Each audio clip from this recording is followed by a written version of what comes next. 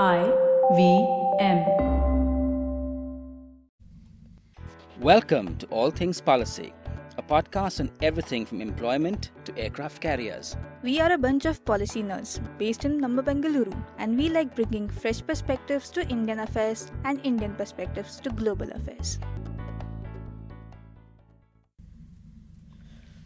Hello and welcome to another episode of All Things Policy. So on this Monday, we decided to talk about India's neighborhood and one particular country in the neighborhood, Sri Lanka, which is seemingly caught between a mix of domestic politics and strategic competition between China and the United States and potentially even India. And all of this revolves around a couple of military cooperation agreements that are signed between the Sri Lankan government and the Americans. So these are sort of quite nicely known as SOFA, ACSA, and so on and so forth. And we'll get into why these are uncomfortable for the Sri Lankans right now. So to discuss all of this with me, I have Aditya and Pranav.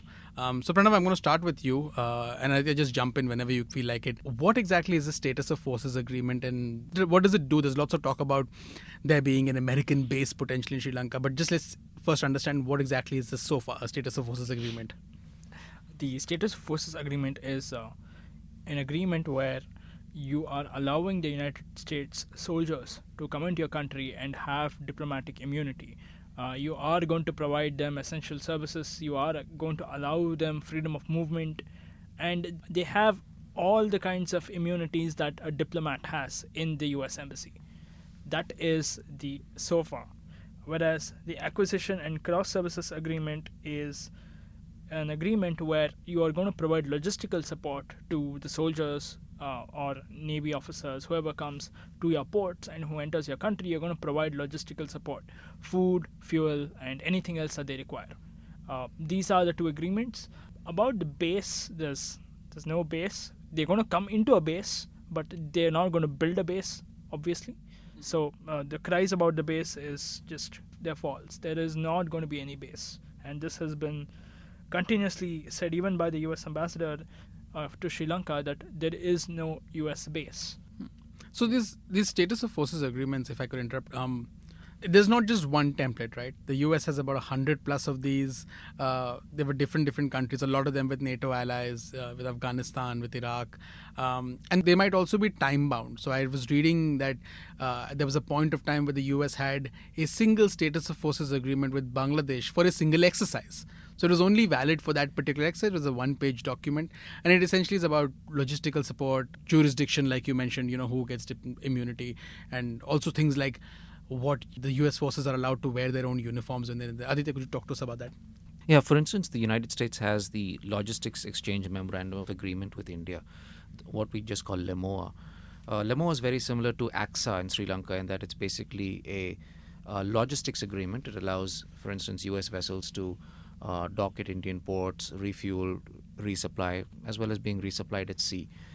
And technically that works both ways. Indian vessels can also be resupplied by American vessels. Similarly, American planes can be refueled at Indian bases, but absolutely none of this means that any sort of base is ever being contemplated. A base would require completely different types of agreements. It would probably require laws in the country that's hosting such a base. The other thing that these agreements allow is, of course, for personnel to come on shore to, as you said, have some degree of legal immunity and to be able to have some freedom of movement. But that's the scope of these agreements. Yeah. So this is basically to facilitate better interoperability, greater facilitate training, bilateral drills, and those sorts of things between the forces of these two countries. Exactly. Also, what I find a little bit strange about this particular conversation that's happened in the last few months in Sri Lanka is that the US and Sri Lanka have a status of forces agreement which was signed in 1995.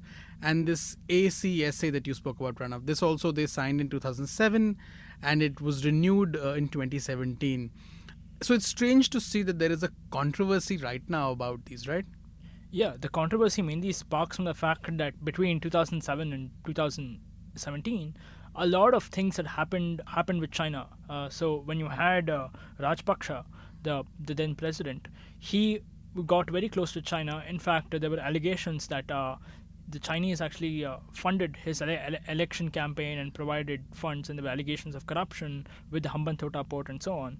And Rajpaksha was clearly more favorable to go closer to China. But at the same time, you also have the current Prime Minister, who is from the United National Party, who is favorable more towards the United States. So they are largely going against what the Rajpaksha government did, because they accused him of nepotism, such as in 2007 his brother was a Minister of Defense, under whose leadership this agreement was signed, and they are not comfortable with this. And they have raised many issues, such as we don't want soldiers in uniform walking in our bases. Particularly, I think what happened in Japan. In Japan, you have many cases where soldiers misbehave and they get into sort of trouble, and Sri Lankans have raised similar concerns. Yeah, the concerns are essentially about the fact that these soldiers would then be the jurisdiction where they sort of get questioned and they get tried would be under American law as opposed to under Sri Lankan law. But under SOFA agreements, you can also have the provision where you can have joint jurisdiction over some of these. So that's probably the kind of negotiation that's going on right now. Yes. So there are two things that you said which we can unpack going forward. The first is that there is a domestic Sri Lankan dynamic to all of this, right? So there is the President Sirisena at one side who recently said that he would just not let this happen because this is tantamount to violating Sri Lankan sovereignty. And then there is the Prime Minister Wickremesinghe, who's saying that, look, I will do nothing to violate Sri Lankan sovereignty, and this is something that's been there in the past and we need this in the future. Could you talk to us a little bit about this domestic dynamic that's playing out? Because there's an election that's coming up in the next few months down the road.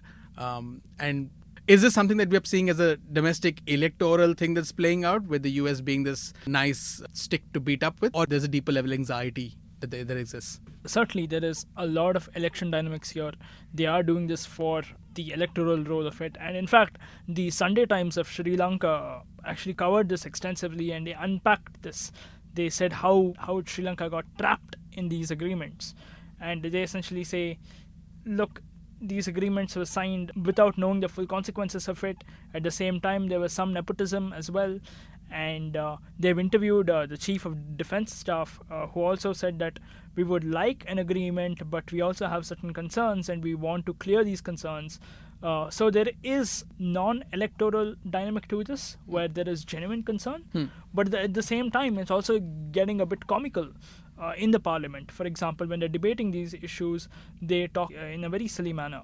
Like some of them say, the ACSA is a 7-page document, but the first document that we saw was about 70 pages. And there are all these nitty-gritty controversies that are coming up, which essentially become comical at the end of the day.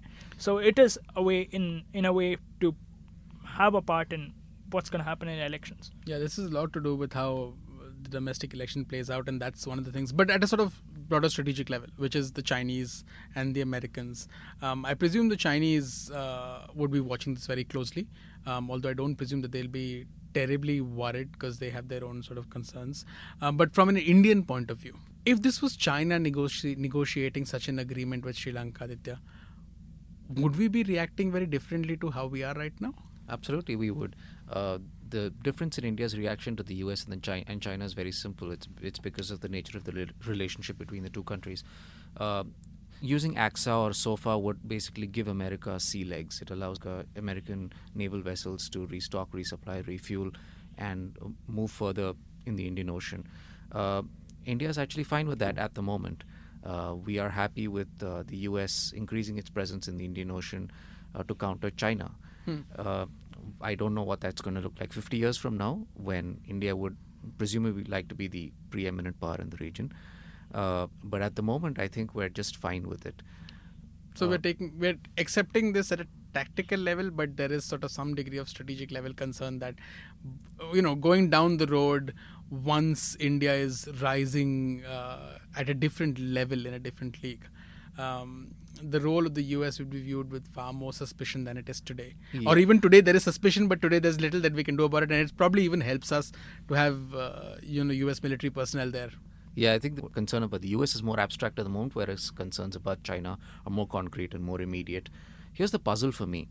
I understand why the US wants these agreements with Sri Lanka. Yeah. But what does Sri Lanka get out of these agreements? Yeah. To me, I think it's mainly about generally improving relations with the U.S.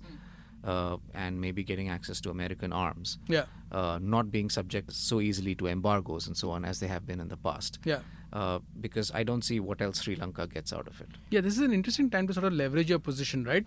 Yeah, because as I mentioned before, the Chief of Defense Staff said, no matter what our concerns, we must also acknowledge the fact that if we sign these agreements, we are going to improve our relations with the Americans. We are going to have greater access to the American economy.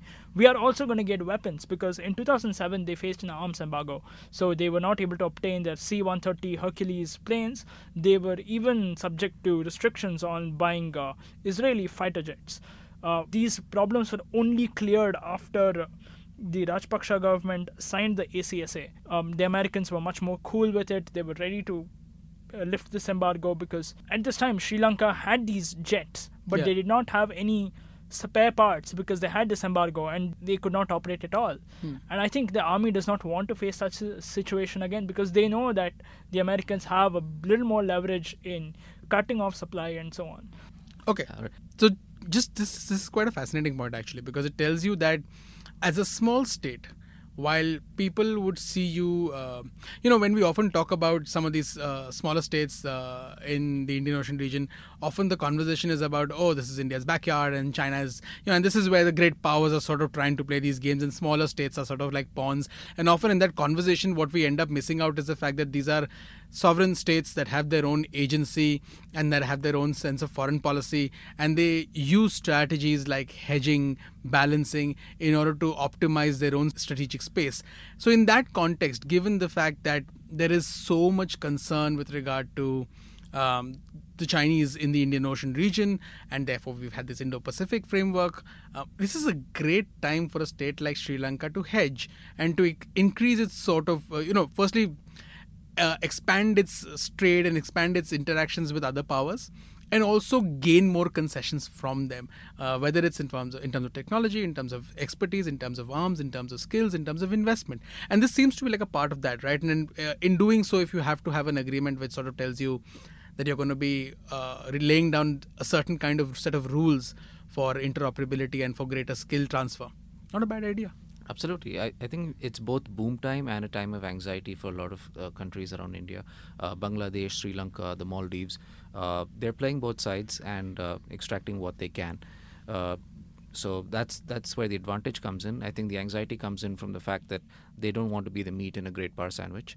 And the fact that this wooing by other countries, while it's great at one level, also has the potential to corrupt institutions, corrupt politicians, send a lot of bribes all around.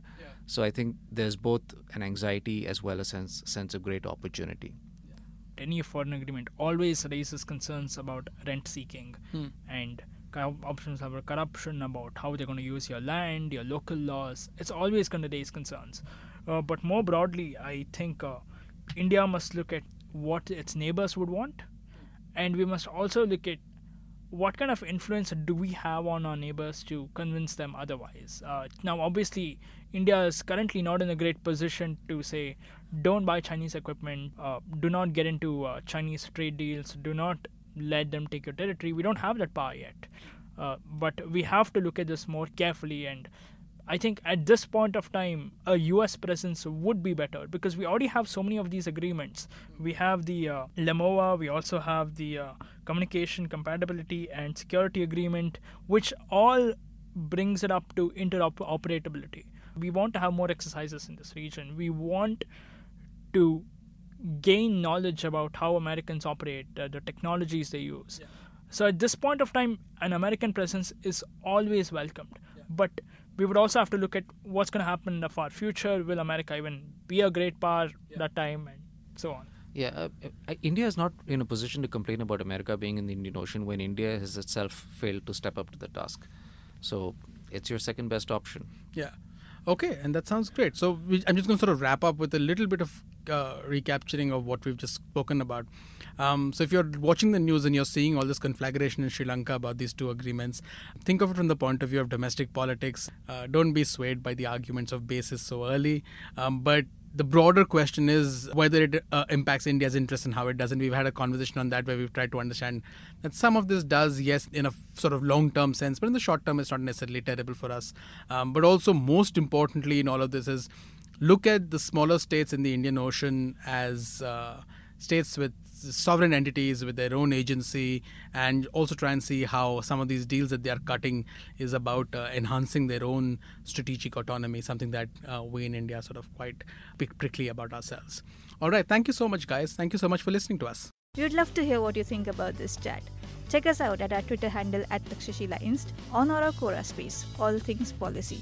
For the latest analysis and research on technology, strategy, and economic affairs, visit our website at takshashila.org.in and tune in for our next episode.